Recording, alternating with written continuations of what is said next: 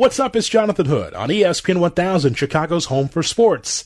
Thanks for listening to the Under the Hood podcast presented by Coors Light. Stay inside and buy your Coors Light online. Find out how at get.coorslight.com. Coors Light, take time to chill. This is ESPN 1000, Chicago's home for sports. From State Street and the First Midwest Bank Studio, this is Under the Hood with Jonathan Hood, WMVP Chicago. This is Chicago's home for sports. Stream ESPN 1000 easily on the all-new ESPN Chicago app. You're listening to Under the Hood on ESPN 1000. April 15th, a very special day for a number of reasons. Usually it's tax day, but not this year. But also it's a day to celebrate Jackie Robinson. Tim Kurkjian did a great job on ESPN.com. Tim Kurkjian's baseball fix when Jackie Robinson changed baseball in a country.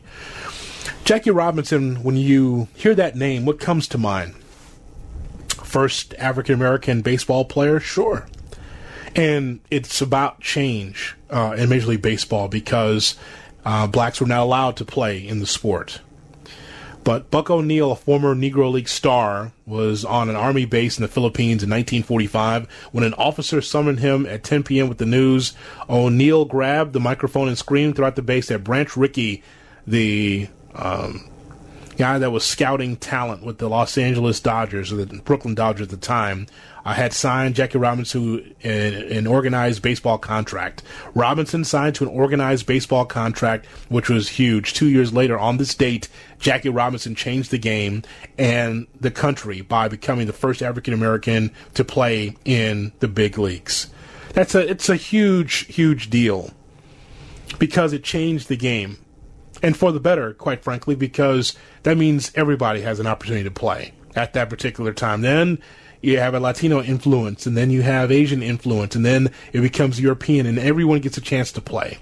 But Robinson opened up not just for blacks, but just for others to be able to be involved in the sport. He was the beginning of all of this.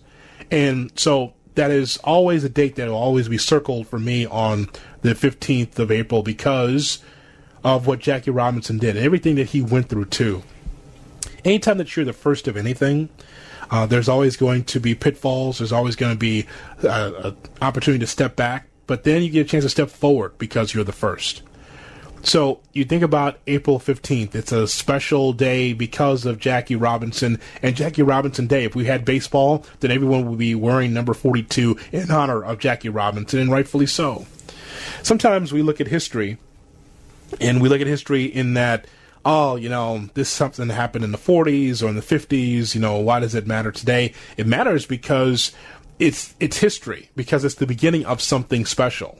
And for Jackie Robinson, for him to be able to walk through the doors, to be able to be a ball player, going through fans yelling at him because he wasn't white, yelling at him and throwing racial epithets at him because of who he was not, it says a lot for him and his character that he went through that and that he was continuing to play. He was going to quit, step away, and guess what? He just continued to play, and it opened the door for other African Americans to be able to play this game as well. So I thought it was a really good piece by Tim Kurkjian talking about baseball and talking about Jackie Robinson. What does 415 mean? It means that it's the beginning for Jackie Robinson to play in the big leagues. Other things happened on the 15th of April, including Hank Aaron. In 1954, Hank Aaron recorded his first hit, take away his 755 homers, and he still has more than 3,000 hits. I mean, he still was just great. So think about that. His first hit was on April 15th, so that also mattered. There's some other things that happened as well. Like in 68, the Astros beat the Mets 1-0 in 24 innings. Imagine sitting through a game, 6 hours and 6 minutes, and the Mets only score 1 run in 24 innings. Like Ron Swoboda and Tommy Agee of the Mets hitting third and fourth. They went 0 for 20 with 9 strikeouts. Think about if you had a ticket for that game and sitting there just watching that. That's just baseball lore. But let's go a little bit deeper about Jackie Robinson and what he brought to Major League Baseball with a retrospective of Robinson, the player, all that he went through. 4/15, always a special day for Major League Baseball because he was allowed to play.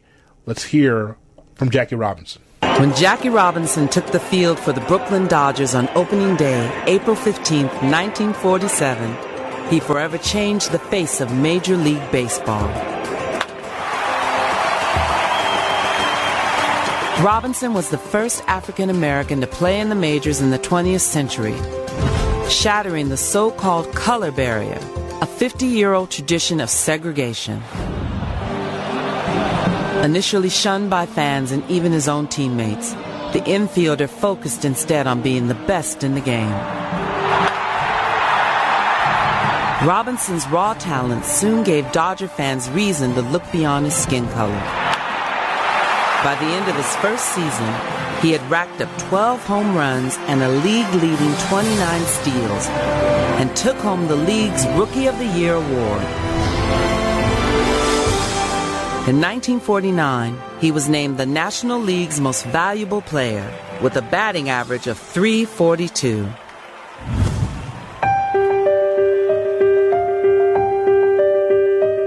Despite his all-star status, life for Jackie Robinson was far from easy. On the road, he was forced to stay in separate hotels. And he had agreed in his contract to turn the other cheek when faced with racial insults and threats of physical violence. Robinson kept his word and his dignity. In the decade he was with the Dodgers, the team played in 6 World Series, finally winning the championship in 1955. And it's all over but the shouting and the tumult. The Dodgers win it 2-0 and win their first World Series. And this day will live long in the memory of Brooklyn, USA.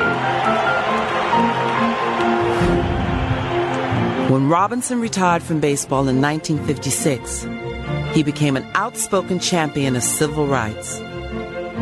Jackie Robinson wrote, "The right of every American to first-class citizenship is the most important issue of our time." Robinson's success had opened the floodgates for fellow African Americans. Within the first 5 years of his career, another 150 black baseball players had been signed to the minor and major leagues. Sandy Ambrose makes a one-hand catch. In 1962, Jackie Robinson became the first African American inducted into the Baseball Hall of Fame. His pioneering achievements, both on and off the field, broke down racial barriers and helped awaken America's conscience. So that's history right there on the 15th of April. Jackie Robinson allowed into Major League Baseball, picked by Branch Rickey, and then history's there. One other thing about this is we talk about this on ESPN 1000 and the ESPN Chicago app. Check out the piece from The Undefeated. And I read through it, and I have no real answer for it, but I saw that really a terrific writer, great writer, Claire Smith, wrote a piece from The Undefeated. What happened to the African-American catcher? And I was like, if I say black catcher, what comes to mind? Do you know of one? Like, the only person I could come up with is Charles Johnson of the modern day. And before that, it was like, Roy Campanella. But it's interesting piece. I won't go through it, but I want you to take a look at it. I think it's an interesting piece because it's something that we don't think about until you read how few black players play the catcher position. We know the numbers of how, on opening day of 2019, there was just 7.7% of Major League Baseball players that were African American. It's down from its zenith of 18.5% in 1975. So there's a big difference in juxtaposition between the 18.5 in 1975 and now under 8%. But it was an interesting thing that I hadn't thought about from Claire Smith, and this is why she's great as a writer. So check it out on theundefeated.com, what happened to the African-American catcher. And speaking of baseball, Rob Manfred, the commissioner of Major League Baseball, is in a position now to be able to give thumbs up, thumbs to the side, or thumbs down on what he wants to do with his sport. Among the plans for baseball is basing all 30 teams in the Phoenix area and using the 10 spring training ballparks there, the Arizona Diamondbacks Chase Field, possibly some college facilities. Games would be played in empty stadiums. Players, staff, and broadcast crews and technicians would be in controlled environments such as baseball parks, hotels, and Major League Baseball arranged transport. And so Manfred says that we have tried to be cautious about trying too soon based on the public health situation. For people out there that's just trying to get to any kind of sports in 2020, I think there is a different way. So he's talking about it, and of course, he's in contact with Dr. Anthony Fauci, who we've seen a lot of at the White House, talking about this pandemic. And I'll just say it out loud. 30 teams in the Phoenix area using 10 spring training ballparks, the Arizona Diamondbacks Chase Field, and other college facilities to play in empty stadiums with players, staff, broadcast crews, technicians. They'd be all in controlled environments. Like, does any of that sound safe? Controlled environment sounds great, pie in the sky on the surface, but we don't know that everyone is healthy, and if they are healthy, whether or not they would contract the coronavirus in one way, shape, or form. Here's the thing. I'm not rooting for it. I'm not rooting for anyone to get sick. And for ball players, yeah, they want to play, and sure, they want to be able to get that check on the 1st and 15th. Point is, though, is that while this is going on, you cannot force feed sports. You cannot force feed science. I know there are some, clearly, in this country that want to be able to bypass science like it's not happening. But you and I both know that we have to be able to stay as safe as possible. I don't care what these idiots are doing outside in their particular cities, and they're just hanging out and protesting the stay-at-home, the stay-in-place edict that's been out there for a lot of cities in this country. But I just know one thing, that I want you to come back tomorrow. I want you to be able to keep listening to me, and I want you to continue to be healthy, because that's the number one thing is to be healthy, and so you're not dealing with the pandemic. It's already affected my family. I already told you that story. If you hadn't missed it, the bus driver that was complaining about a woman sneezing and coughing on him while he was driving the bus, that was on Facebook. That was the brother of a woman that was in my wedding. That was a bridesmaid in my wedding with Michelle and I, and we were stunned because we knew that guy, and it was amazing to see him pop up on Facebook complaining about this woman sneezing and coughing on him on purpose. He gets the COVID, he dies 4 days later, and so it is something that's really devastating out here, nothing to play with. And there's some that believe they have this complex, like, oh, I'm good.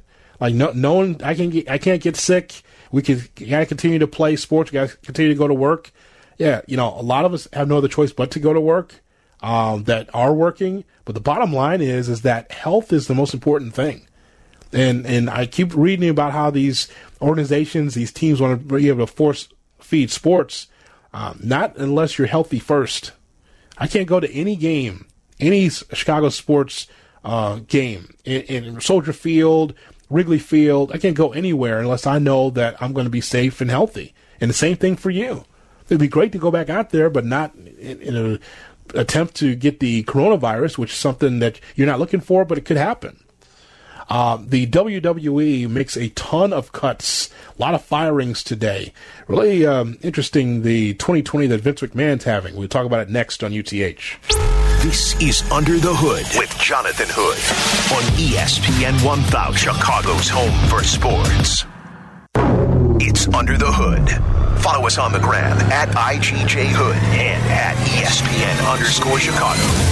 This is Chicago's home for sports, ESPN 1000.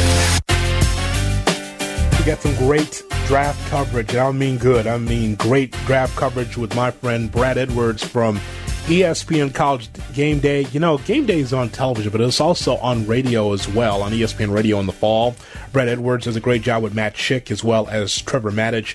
Brad does a great job with the analytics when it comes to college football. So we do this every spring. Brad breaks down certain players that we should look for the Bears and for the overall NFL draft. So check that out coming up at 9:30. We'll get a chance to hear from Brad. And because we always have a fun time just breaking down certain players, certain positions. If you are a draft person or are looking forward to the draft coming up, hey, this is going to be for you coming up in our next segment at 9:30 right here on ESPN 1000. Tyler Aki, can I tell you something, my friend? Let's hear it. Okay. You know who's having a hell of a 2020? I mean, this has not been a great 2020 through the first, awful 4 months and change here. Vince McMahon is having a hell of a 2020.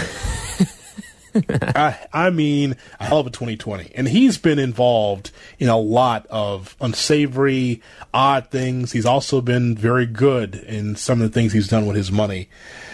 But Vince McMahon today, and this is not a surprise, but it's a little bit more than I expected. And I'll talk about this in a very special Tuesday Wrestling Tuesday. It'll be on the ESPN Chicago app. We'll put that up there for you.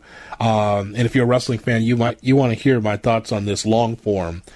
But the coronavirus pandemic is affecting a lot of our businesses. A lot of us are unemployed or had to take pay cuts. But the coronavirus pandemic is so bad, it's furloughing a lot of talent in the WWE. Usually you get this after WrestleMania, but not this many. And I can't go through the entire list, but Kurt Angle, Carl Anderson, Luke Gallows, former Cruiserweight champion Leo Rush, Drake Maverick, Zack Ryder, who's been with the company forever, Mike Chioda, who's been with the company since 1989 as a referee, amongst like another 60 employees of the WWE were let go today. It is amazing how many have been furloughed. Now you're like, oh, it's a company. This is the same company also that unplugged the XFL to the point where the XFL more than likely will not even return. This thing has just been snake bitten for sure, right? I mean, they started off, it was wild and crazy, right, at the beginning. And then they have 5 or 6 games, 5 or 6 weeks of XFL action, and then that shut off. And now they're going to unplug that, and they said they're not coming back for 2021. They fired all their people. They furloughed all the employees at the XFL. And then, of course, on top of that, this is the same company here that is essential business, apparently, because they can have live shows on Monday, Wednesday, and Friday nights from Orlando, Florida. Florida, the place where you can still hang out on beaches in some places. So there you go, Tyler. This is Vince McMahon, who had to let go of his XFL, who had to be able to fire so many employees today from the WWE, and then, all this. It's crazy. And deemed an essential business, like a corner mom and pop store by the people in Florida. Yeah, that was one of the, when I saw that come across the Twitter timeline, that was one of the more absurd things in what's been a very absurd 2020 that I've seen. It's just amazing. I'll talk about this again, as I mentioned. If you are a wrestling fan, if you go to the ESPN Chicago app, there is Tuesday Wrestling Tuesday. If you download the app, you can hear my interview with Jim Ross, the longtime voice of the WWE, now at AEW. That's on there, and a lot of other content wrestling-wise. Follow me on Twitter, twitter.com, tweetjhood, when it first pops up there. But I want to share with you, Tyler, just how bad Vince McMahon is. It's just like, all these people fired. A terrible day for wrestling, terrible day for WWE. But same guy that's going to be rolling shows out live, because the WWE in Florida, in Orlando, is an essential business. Crazy. By the way, watch the UFC and boxing also want to be part of that arena in Florida. They're going to want, no fans? Can we go there, Vince? Can we use your arena? Can we use your ring? It's amazing what money and power does, even during a pandemic. Brad Edwards on the NFL draft of the Chicago Bears. That is next right here on UTH. This is Under the Hood with Jonathan Hood on ESPN 1000, Chicago's home for sports. This is Under the Hood on ESPN 1000. Follow @TweetJHood on Twitter. Under the Hood with Jonathan Hood on ESPN 1000, Chicago's home for sports. Every year we get a chance to talk to Brad Edwards from ESPN College Game Day and ESPN.com. As the draft is right around the corner, and Brad joins us here on ESPN 1000 with Jonathan Hood. Brad, as always, I appreciate it. Every year. Thanks so much for coming on. Yeah, looking forward to our annual spring visit. It's been a weird off season, to say the least, and looking forward to seeing how this draft goes. Brad, I'll start with the wide receivers, both of them from Alabama, and Jerry Jeudy and Henry Ruggs. What stood out most about those two in the mix for the Crimson Tide? Yeah, Jeudy is a guy that ever since he arrived on campus, there were comparisons made to Amari Cooper, not because they're both from South Florida, but because of their route running ability. And that was one of the things that makes Amari Cooper really special, and Jeudy has shown that as well. It's just a very precise route runner and allows him to get open because he's not as fast as the other Alabama receivers. I mean, when you looked at the four guys they've had who just kind of dominated over the last two seasons, Jeudy, and this is relative, is the slowest of the four. But he's such a good route runner that he gets open, and he's put up the biggest numbers of the four over those two seasons. Now, he's not slow, okay? But that's not where he's going to win in the NFL. He's not going to separate from corners very often because of his speed. He's going to do it because he knows how to run pass routes. Now, Ruggs is on the other side. Ruggs is a speed guy. And even though, if you watched the Alabama guys over the last two seasons, for all the balls they caught, there were very few catches that you were like, wow, what a catch. I mean, most of them were, two of putting the ball right on the money and the guy catches it and you're thinking a good receiver should have caught that ball. But the handful of impressive catches, whether you're talking about one hand or a guy managing to just somehow, get a foot in bounds, the more acrobatic grabs, most of those, almost all of them were Henry Ruggs.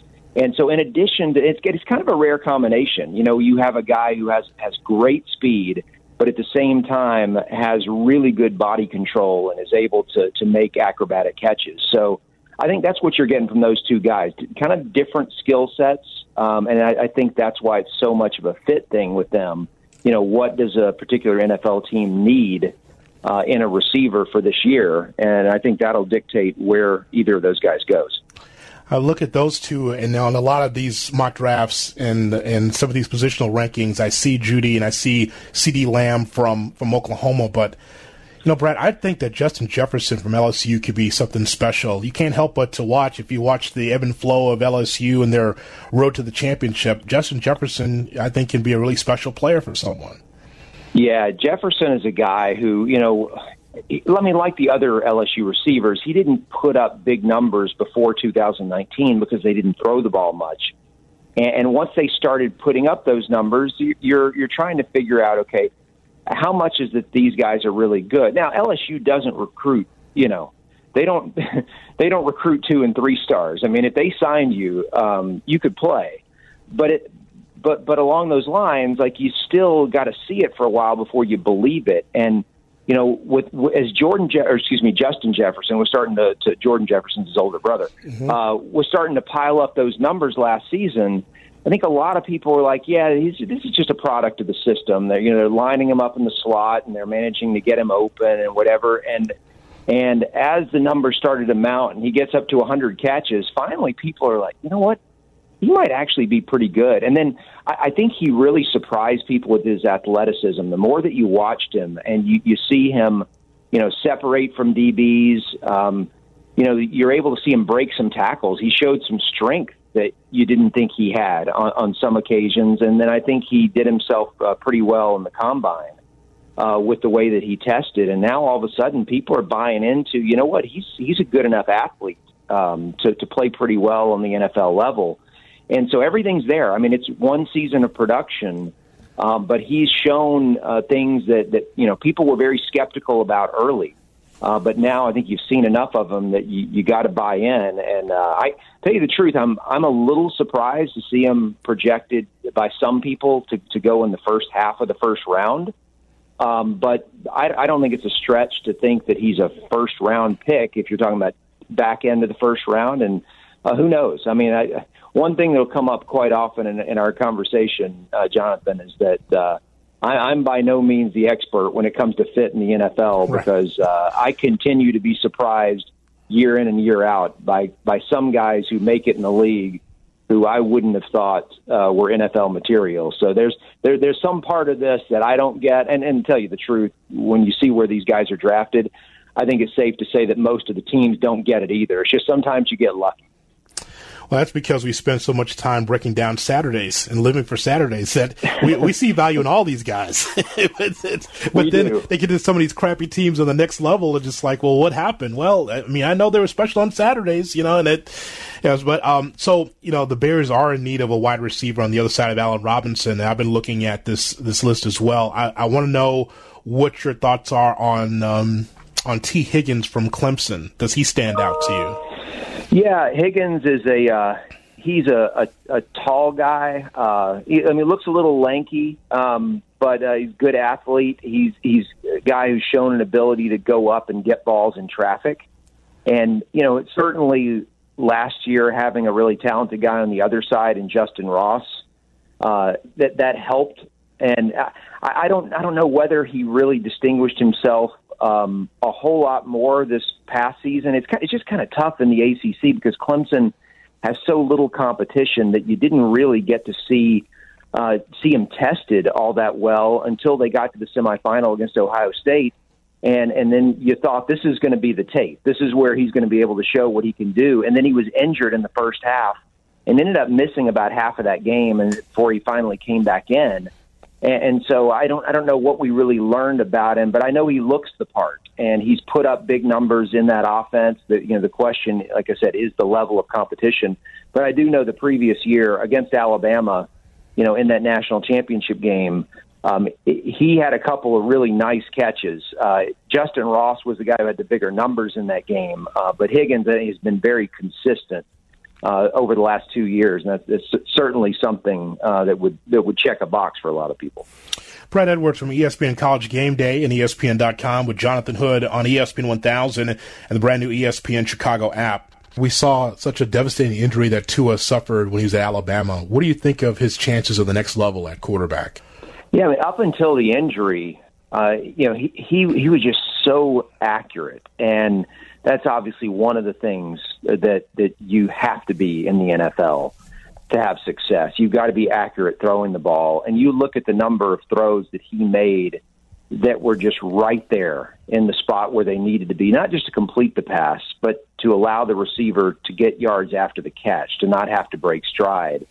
And he did that routinely. Now, I will say when it comes to the deep ball, he didn't throw it nearly as much in his second season as a starter as he did in his first. And I think you really got to go back more to the first season if you want to get a feel for his deep ball accuracy. And to tell you the truth, he wasn't as accurate throwing deeper down the field last season as he was the year before that earlier. But I think you've seen enough to trust in that. But the short and intermediate passes, he was just right on the money. And, I made that comment earlier with those Alabama receivers that you didn't see him make a lot of acrobatic catches, and that's because of his accuracy. So I think that's a big thing in his favor that people have noticed for a long time. I remember when he first became the starter on the heels of that national championship second half, his first month as a starter the following season, there were a lot of comparisons to Drew Brees.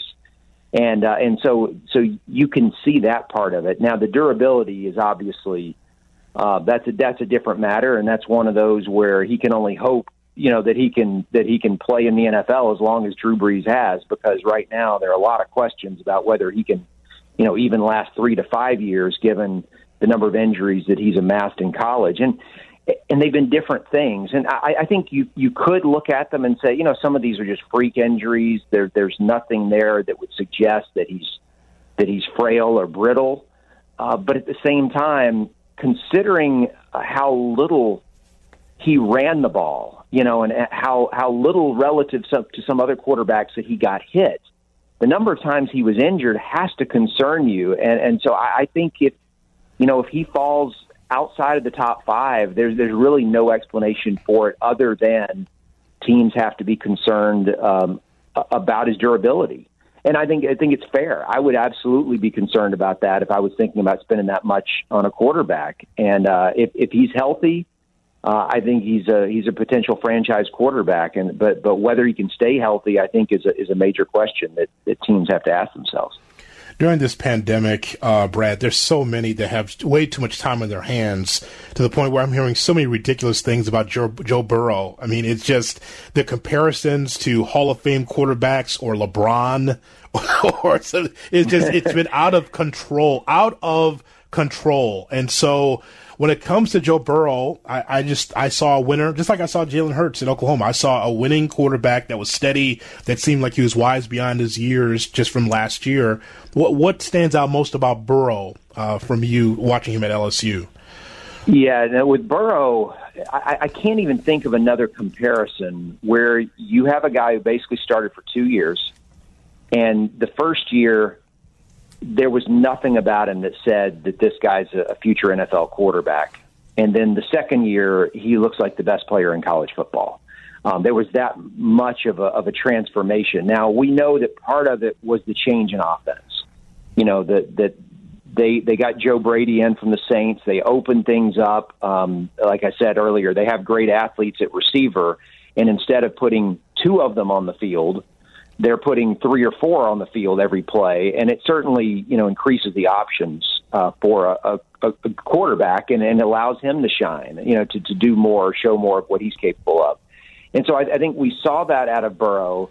I've been asked over the last few weeks as I've been on radio shows, and people are trying to come up with anything to fill the time with college football conversation, and people have asked about, okay, who's the greatest quarterback or the best quarterbacking season you can recall. And I was going through some of these, and I remember guys like Cam Newton in 2010 and Michael Vick in 99. And there are a few others in there. Kyler Murray 2 years ago would be one. And yet with all those guys, as great of a season as it was as a college quarterback, there was always a yeah, but. And the yeah, but was because a lot of the success they had was as a runner. And you had to question whether that could translate to the NFL. It didn't change what they were as a college quarterback, but you just know you can't run in the NFL with the same level of success that you do in college. As Lamar Jackson has shown, and even Cam showed it. Michael Vick showed it. You can run, but you're not going to rack up the same types of numbers. You've got to be able to throw the ball well if you're going to survive in that league. And so there was always that but. With Joe Burrow, he had one of those all-timer type seasons, but everything that he did is something that I look at and say, well, that translates to the NFL. There's no reason that he can't do that in the NFL. And among the things that he did well, it's his feel, his instincts as a quarterback to be able to read things pre-snap, read them post-snap, his feel in the pocket, that he had a knack for knowing when to step up, when to scramble. He just, and his accuracy was outstanding. He nearly set the record for completion percentage for a single season, and yet he threw a lot of balls deeper down the field in the process of nearly setting that record. So I don't think there was a weakness you could identify in his game from the 2019 season. And it's really a question of, can the Bengals screw it up? And I think we would all say, yes, they can. The same thing we would say if the Browns were picking number 1. Sure, if anyone could screw it up, it would be one of those two teams, or the Chargers, because those are the ones that typically do it. But yeah, I would I would have a lot of confidence in picking Burrow number 1. The only thing that made me hesitate is I've only got one good season of tape on him. But he was so good, and like I said, everything just kind of translates to the NFL. So 2 quarterbacks that I believe the nation is split on, Brad, and you can take either one or both, and that's Justin Herbert from Oregon and Jordan Love of Utah State. I don't know if it's just people that's just trying to force Jordan Love, believing that he's a next-level guy, but it seems like the nation split on whether or not Herbert or Love can be great on the next level. What do you remember about these two? Yeah, so let me just real quickly on Love, because I didn't see him play nearly as much. I'm more of a Power 5, focusing on playoff contenders type guy as far as the teams that I'm required to watch for my job. But Love is a guy who he has the physical tools that you're looking for. And I remember the first half, actually really not the first half, it was the whole game. You remember the season opener 2 years ago when they played Michigan State and nearly knocked them off? That was one of those games where you got a good sense of what he's capable of doing, playing with guys around him who are not as talented as the defense that he was going against. And so I think you see a lot of the raw ability there, and there have been so many quarterbacks in the NFL who have come from Group of Five and FCS schools who have excelled, that I think that everyone knows there's someone in this draft at quarterback who's going to come from off the radar, and I think that's one of the reasons you might be inclined to say this guy looks the part, and so maybe that's part of it. Herbert is a guy that I'm not big on. I would not take Justin Herbert with a top 10 pick. I'm not even sure I would take him in the first round. And it obviously has nothing to do with his size, with his arm strength, with his athleticism, and certainly not his intelligence, because he has all those things, checks all those boxes. For me, it's what I was just saying with Tua and with Joe Burrow, accuracy. I have watched Herbert so many times in a game where he will make a throw and you just come out of your seat and you're like, wow, that was an NFL throw. And then he turns around the next play and is throwing a short out route, just one of those run-of-the-mill type throws, and it skips into the kneecaps of the receiver. I mean, it hits the ground 5 yards before it gets to him and skips up, or it goes 10 feet over his head, and you're like, where did that come from? He'll go through stretches of games where he will look like the best quarterback in the country, and then a few possessions later, you're like, what happened to that guy? Where did he go?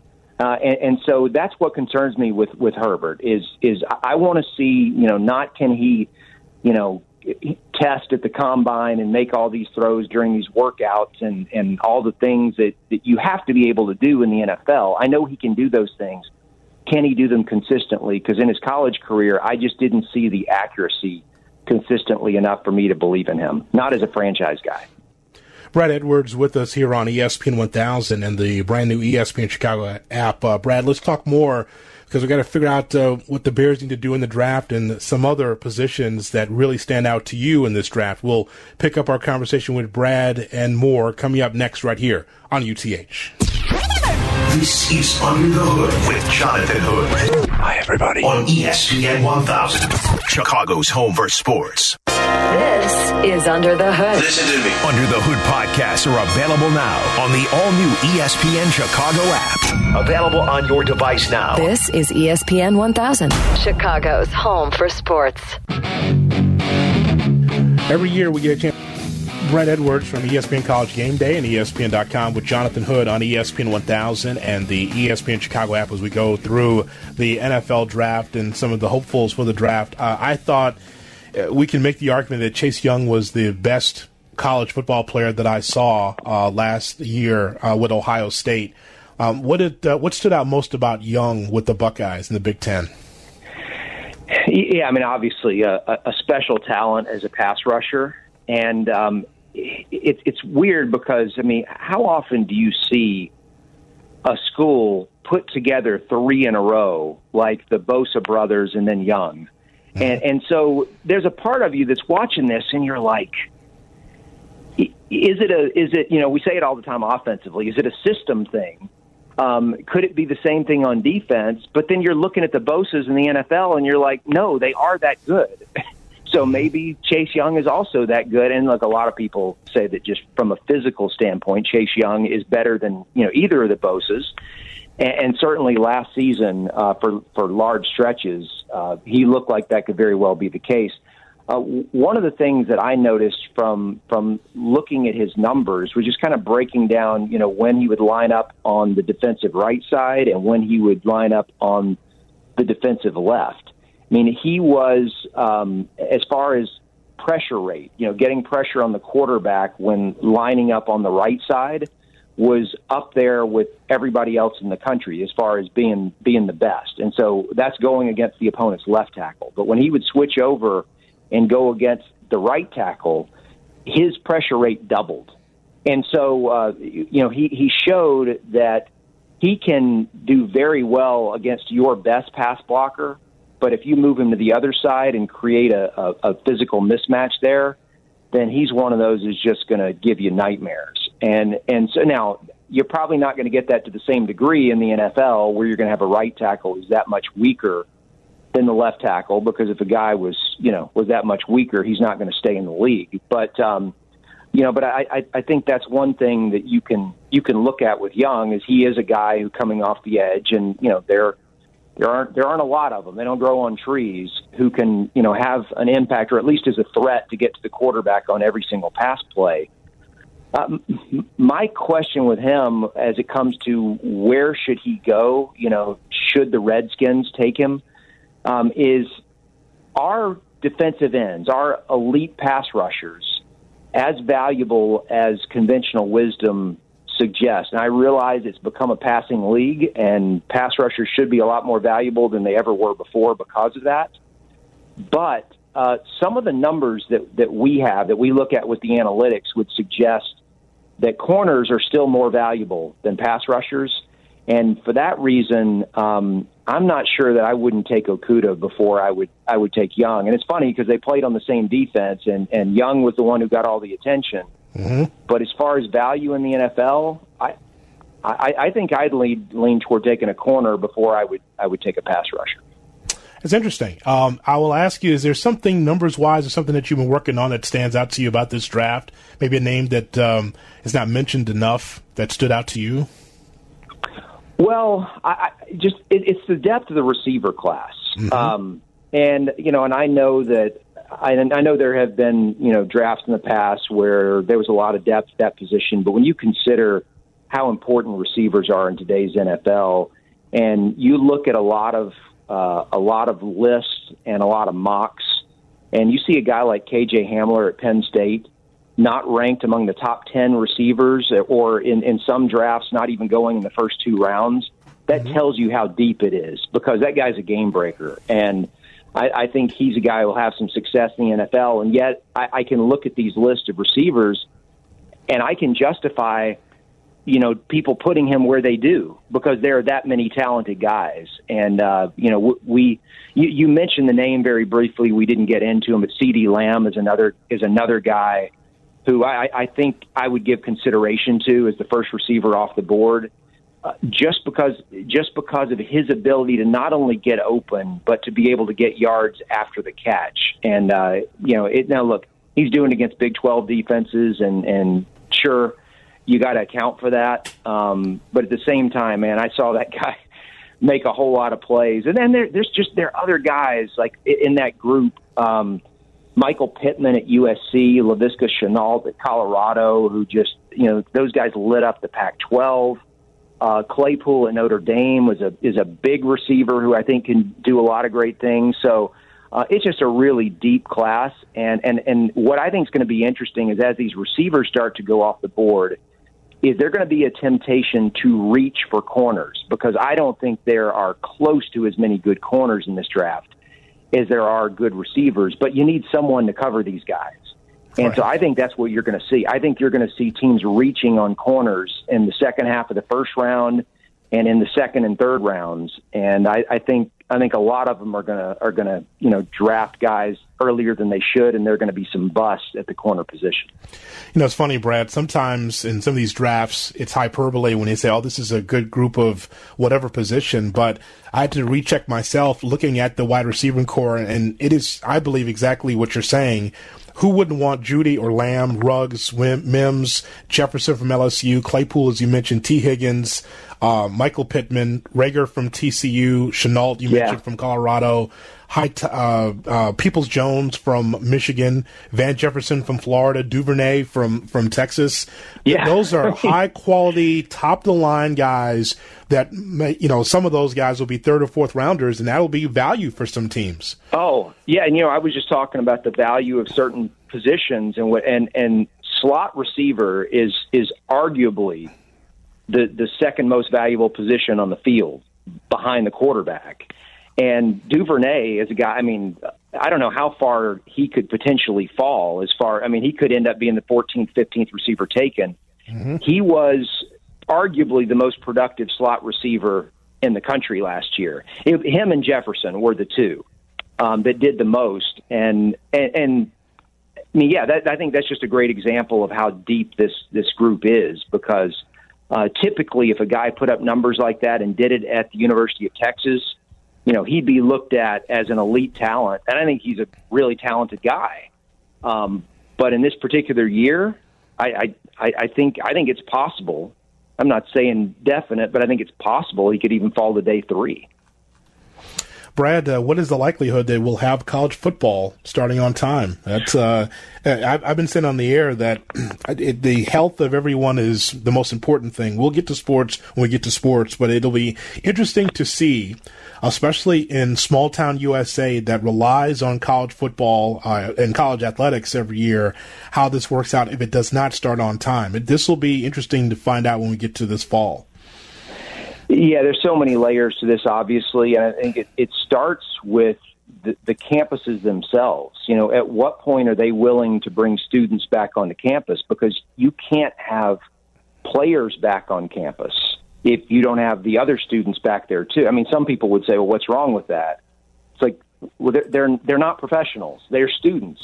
And so you can't ask more of them than you would ask, from any of the other students. And yeah, I am aware that in some ways they're already doing that. But I think that's where it starts. The general student population has to be back in classes before you can bring the players back. And so I think that's kind of where it starts. But one question that I have, and I've had for a long time that I haven't really heard addressed, is the nature of football itself. And as long as we don't have a good handle on this virus, and as long as there's not a vaccine, it would seem to me that of all the sports out there, at least the ones that are played in college, is there any one that would be worse as far as protecting the players from spreading a virus like this than football?